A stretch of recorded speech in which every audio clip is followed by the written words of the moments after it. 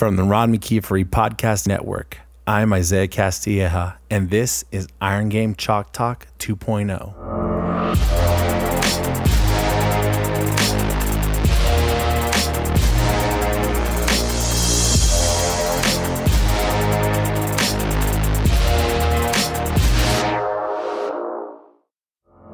In this episode of Iron Game Chalk Talk 2.0, Coach Grossman talks to us about the differences between male and female athletes and how to use different techniques to motivate them.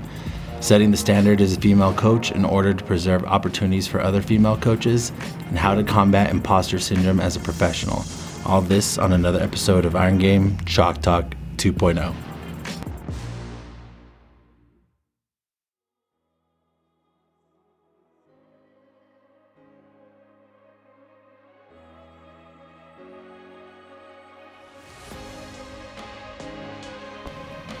The Iron Game Chalk Talk 2.0 podcast is brought to you by Sparta Science.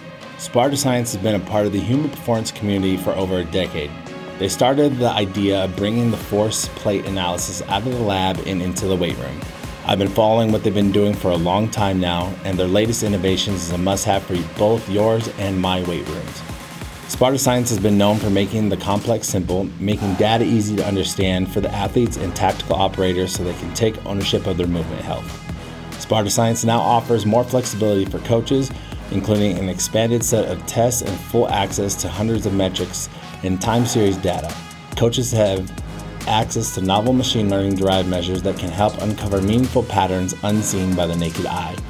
Sparta Science makes precision training practical for any staff at any level while providing coaches and sports scientists with all the tools they need to continue pushing the envelope of human performance. For more information, visit spartascience.com/chalk and let them know Iron Game Chalk Talk 2.0 sent you.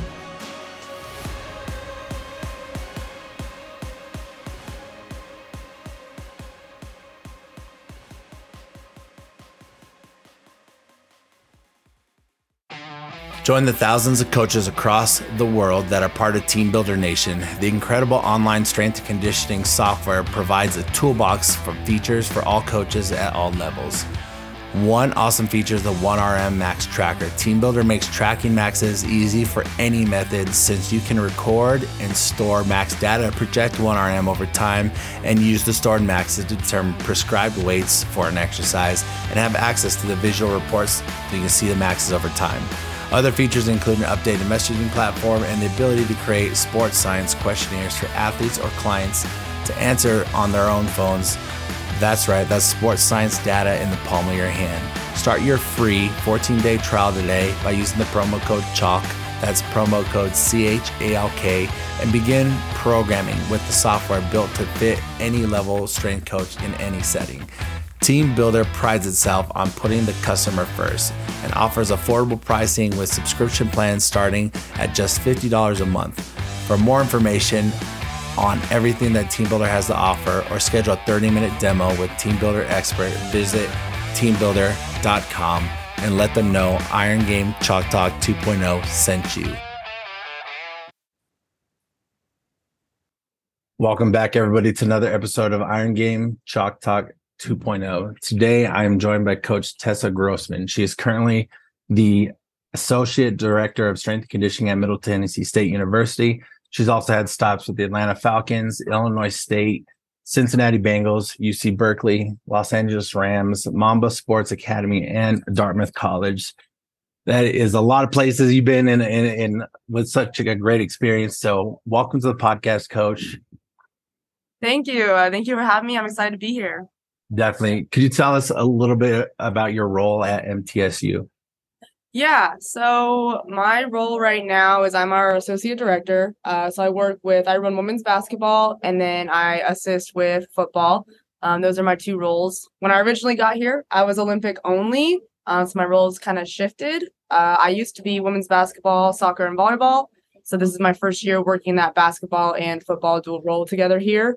But yeah, those are my main responsibilities, as well as helping get interns and kind of coordinating a lot of those aspects, especially in regards to like interns helping with the football side of things here. No, I definitely think that's says a lot about what you've been able to do, especially, starting out with just Olympic and then, getting, I guess, recruited or asked to help out, with the other sports. Um, how is it different amongst all your teams? I imagine what you do with the basketball team slightly different from your approach to how you coach football, and then also in just about any other Olympic sport. I think there's all different. So how do you manage all that?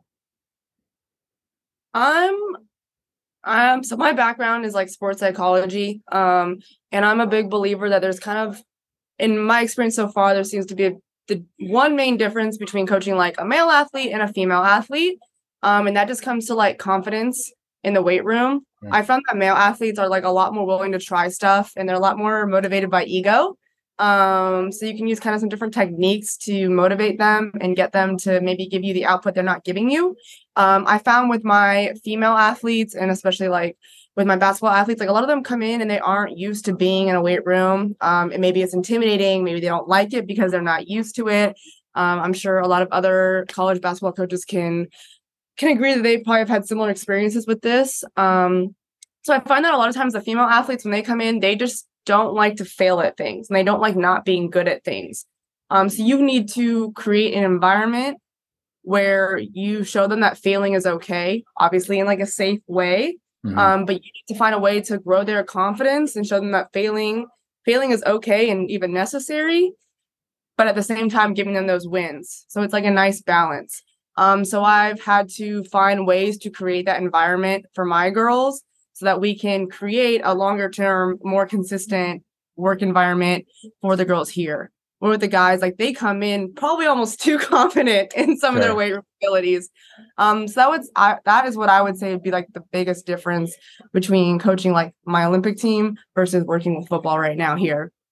Definitely. And can you talk a little bit about, I mean, like you said, the males are motivated by ego and like just they got confidence through the roof. But what is it like to, I guess, navigate your way being a female? And you got NFL experience. I mean, you got experience through the roof. But what is it like being a female and navigating the weight room with a football team, like a predominantly male, team? Not only just dynamics or culture, but also like programming and like communicating with them.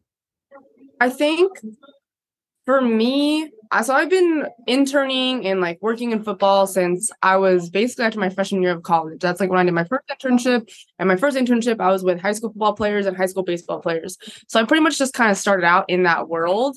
So I think something that I've kind of realized, especially with like the last year being back in football after being out for a year, was that in my head, everything is normal. Like me being the only female in the room is normal to me.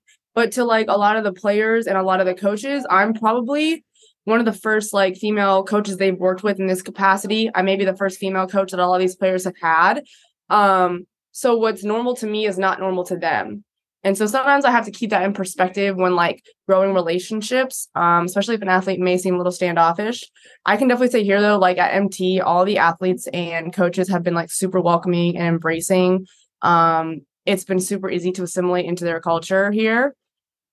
But I think in terms of like navigating it, you just have to be very aware of like how you present yourself at all times. Not in a way where like you're not being yourself, but you do have to find that people are always watching you, even more so than the male coaches. And you need to be comfortable taking up space. It's very easy to get lost in a weight room when you have 60 male athletes and 4 other male coaches and position coaches in to watch. Like it's very easy to get lost. Like you have to be able to kind of walk around with like the same confidence that the kids walk around with. And you have to let them know like, hey, I'm here. This is my space and we're going to work together on this, but I need you to understand, like, you're going to treat me with respect. I think how you carry yourself has a lot to do with how the athletes are going to interact with you and like creating relationships with them. And just like being aware of, the language that you use, how you present, you just kind of have to be aware of everything. Also because if you're working in football right now as a female, like you have to be conscious of the fact that there's more females who want to come after you. And so especially like if you're in a program where maybe, you're the first one or two or three females working in a coaching capacity, you're setting the standard for what the rest of these coaches are going to expect a female coach to be like. And like, it shouldn't have to be like female coaches and male coaches, but the reality of like where the field is at right now is like, there's still, that's still a thing. And that won't be a thing as we move forward, but you need to make sure that you are paving the way so that other females can come in after you and have just as good of an opportunity as you did. Like if you don't like take your role seriously, and let's just say you don't do a good job or you don't present yourself professionally, you may be squashing an opportunity for a female who's coming after you. And you want these coaches you work with to want to continue to add female coaches to their staff. No, I think that's really good advice. And, like you said, somebody's always watching, and it's always good to make sure you're presenting the most professional version of you that you can, project out there for everybody to see. Now, how do you go about managing all those athletes? You're like on very different spectrums of like athletic performance and team cultures, and basketball is some pretty different than the entire football team being in there, or any other Olympic team that you may have. So how do you go about managing all the programming and how you get things done? Honestly, like, I think the hardest part is just having the emotional bandwidth to give as much as you can to both. The capacity that I work with women's basketball in is like, I travel with them to everything, I'm at every practice, like I'm there for everything, but also need to be there for everything for football. And the way things are scheduled here is a lot of times like football and basketball are both in the afternoon. So I'm running back and forth from warming them up at practice to coming back to helping with the 1 o'clock lift group to running back to, make sure they know that they got lift after this. So I just think the emotional capacity is probably the hardest part about managing both teams. In regards to programming, that honestly isn't the hard part about managing the teams. Where my basketball girls are at versus, my responsibilities for programming for the football side of things is very different. The football side, I think we have a whole staff. Our director has the final say. He's the one who, takes a lead on programming. So our job is more like to offer, what we're seeing in the weight room, offer the feedback. He'll come in and he'll sit down and show us like, hey, this is the next block. Let's talk about it. What do y'all see? What do y'all like? What do you think? Where with the women's basketball side, like I'm the main programmer. However, my girls, like a lot of them, like I said, didn't have very high training ages. So it's really just starting with the basics and working on movement efficiency. I'm a big like range of motion person. I think you get a lot of benefits from training through full range of motion. And then just, programming honestly isn't the hardest part of it. Definitely the emotional and relationship balancing of it all. We'll be right back.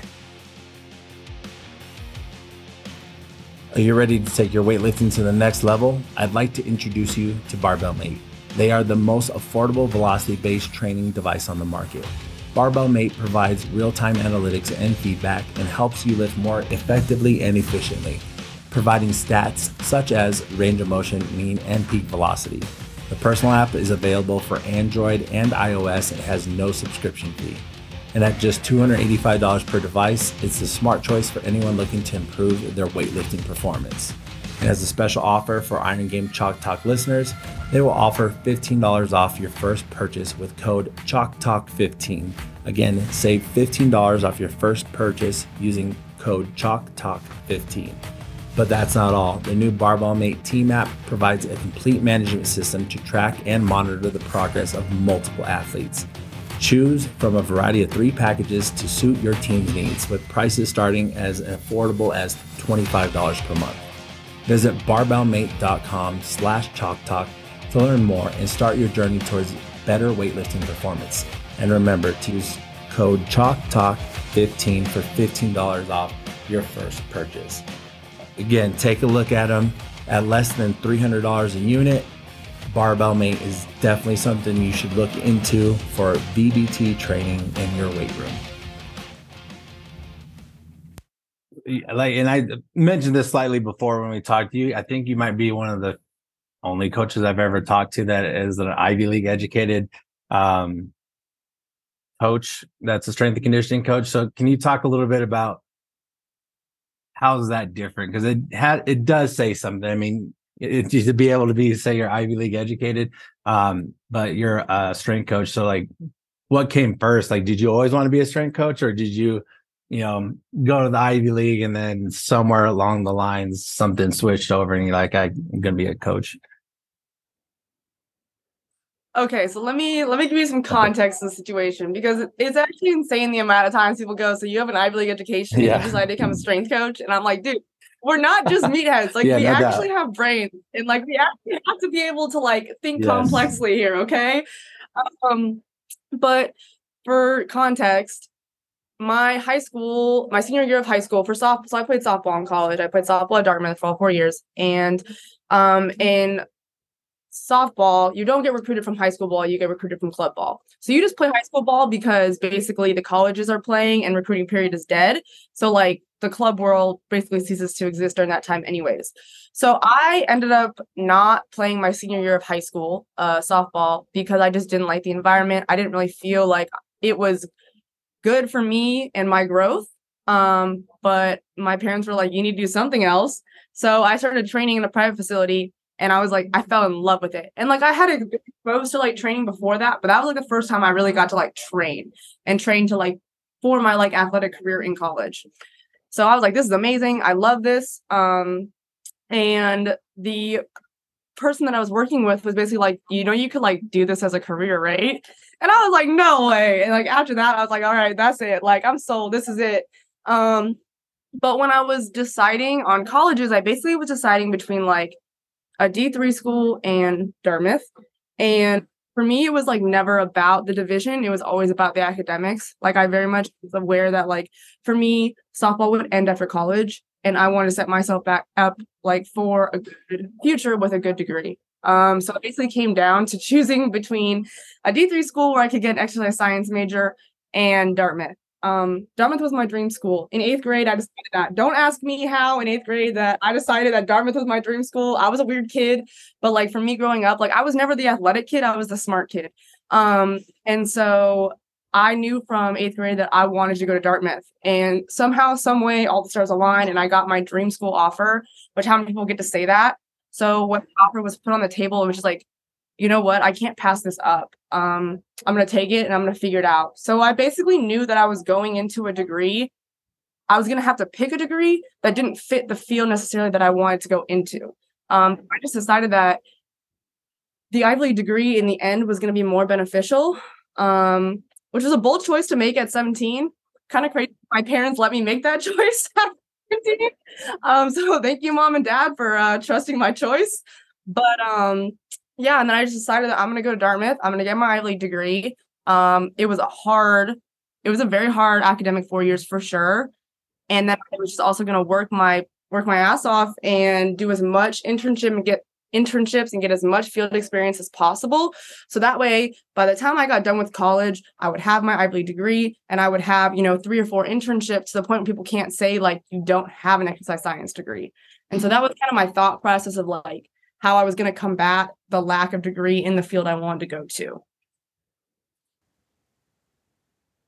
Yeah, that's quite impressive. What was like the self-talk or self-conversation? Because it's, very rare to see somebody that young. They're like, I'm going to be a strength coach. Like, this is awesome. I'll do it. But also somebody that young make the decision you're going to go to Ivy League and go do a degree that's not necessarily fully tied in. So like, how did you get, and then also do a whole bunch of internships while you're studying at a very difficult and very academic school? Like, what was the self-talk? Like, what drove you to continue to go through probably the most formidable years as a strength coach is like all the volunteering and no money, and then also be a student athlete at an Ivy League school? Like, what what was your motivation, or like how did you get through that time? That's a tough question. I feel like I've always just been like a pretty intrinsically like motivated person.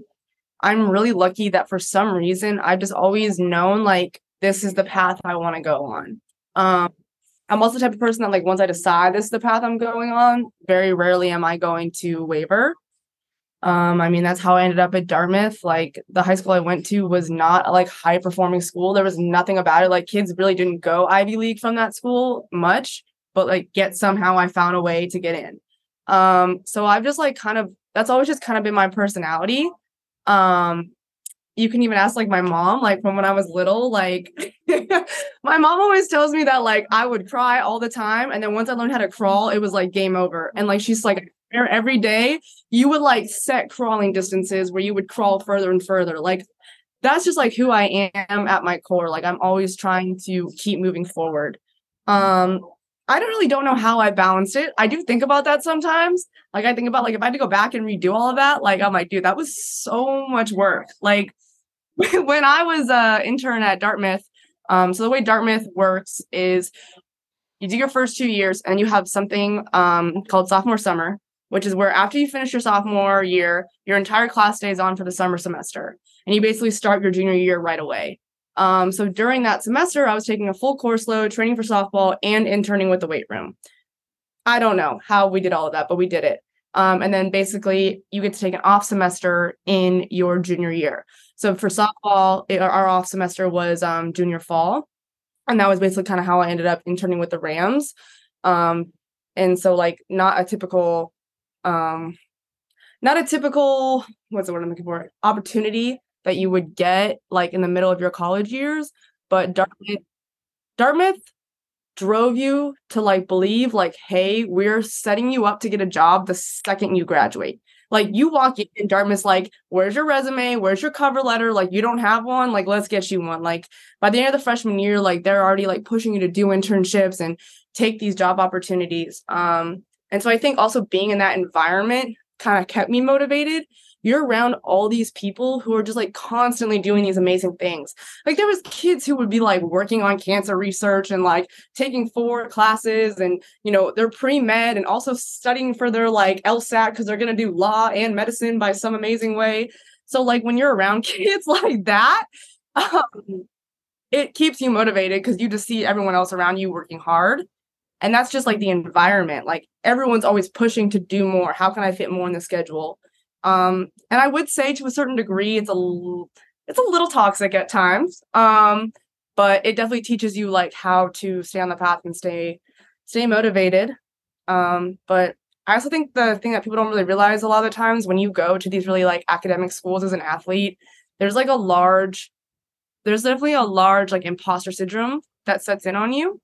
A lot of us felt like at various times that we were only there because we were an athlete. Like, kids are like, oh, you wouldn't get in if you weren't an athlete. Well, we had kids who were really smart on my team. And we had a girl who scored a 34 out of 36 on her ACT. I mean, like she would have been there, athletics or not. But I also think that like imposter syndrome that you feel when you get there drives you to like push for success and like push yourself in your field. Because you want to show like, hey, I deserve to be here. Like I'm meant to be here. Sorry, that's a very long answer. Definitely. And no, that was perfect. And I had to ask because it takes a lot just to be so driven at an academic school and being a strength coach, and you did both at a very high level. I mean, I guess my first question off of that would be, do you still get imposter syndrome the more into your art? Yes, like profession? 1000%, if not more so now. I've gotten a lot of really amazing opportunities really early in my career. Like this is only my second year as a full-time strength and conditioning coach. I'm 24 years old. Like the amount of things I've gotten to do in my career so far is unreal. And there's definitely a lot of times where I feel like I got it by luck or I got it by chance. And, it wasn't because I'm good at what I do or it wasn't due to like skill. And there's a lot of days where I have to like talk myself out of kind of that self-deprecating loop and remind myself like you have worked to get to where you've gotten so far. But I also do think that's kind of part of like the self-talk that you kind of need to be a strength coach in a weird way, because you always do have to be checking yourself, and you always have to be looking at your programs and look at how you're coaching and looking at your relationships and being like, how can I improve it? How can I take it up to that next step? Because there's so much to learn in this field, but at the same time, it's also really easy, I feel like, to get complacent. But I do feel like you have to find that balance of like, okay, I'm checking myself to make sure that I'm not getting complacent and I'm always growing and striving to be better for my athletes and my coaches, but not constantly putting yourself down or like belittling what you have achieved or the opportunities you have gotten based on your work. The Iron Game Chalk Talk 2.0 podcast is brought to you by Play. Listen in on a conversation with Play's Global Director of Performance and Education, Coach Mike Bewley. Coach Bewley describes the vision of how Play will continue to be the company that will propel the innovation of the strength and conditioning profession forward. Well, after 22 years of coaching, I've learned that connection trumps communication, and that it's not enough for coaches to know that you care. And I think you got to take that a step further. They need to experience that you care. And I've always been a coach that tried to be more transformational than transactional. And so with that awareness in mind too, I always enjoyed working and learning and talking to other people and coaches and developing that camaraderie. I've always made myself available to the community, because I remember how hard it was too to try to get a crack into this profession. And I promised myself if ever I was given a shot, I would never take advantage of that. I always allow myself to help other people chase their dreams in this profession. It's been very good to me. Play is a company that will help your strength conditioning program find solutions for all your needs. Review Second Best and check them out at play.us for more information.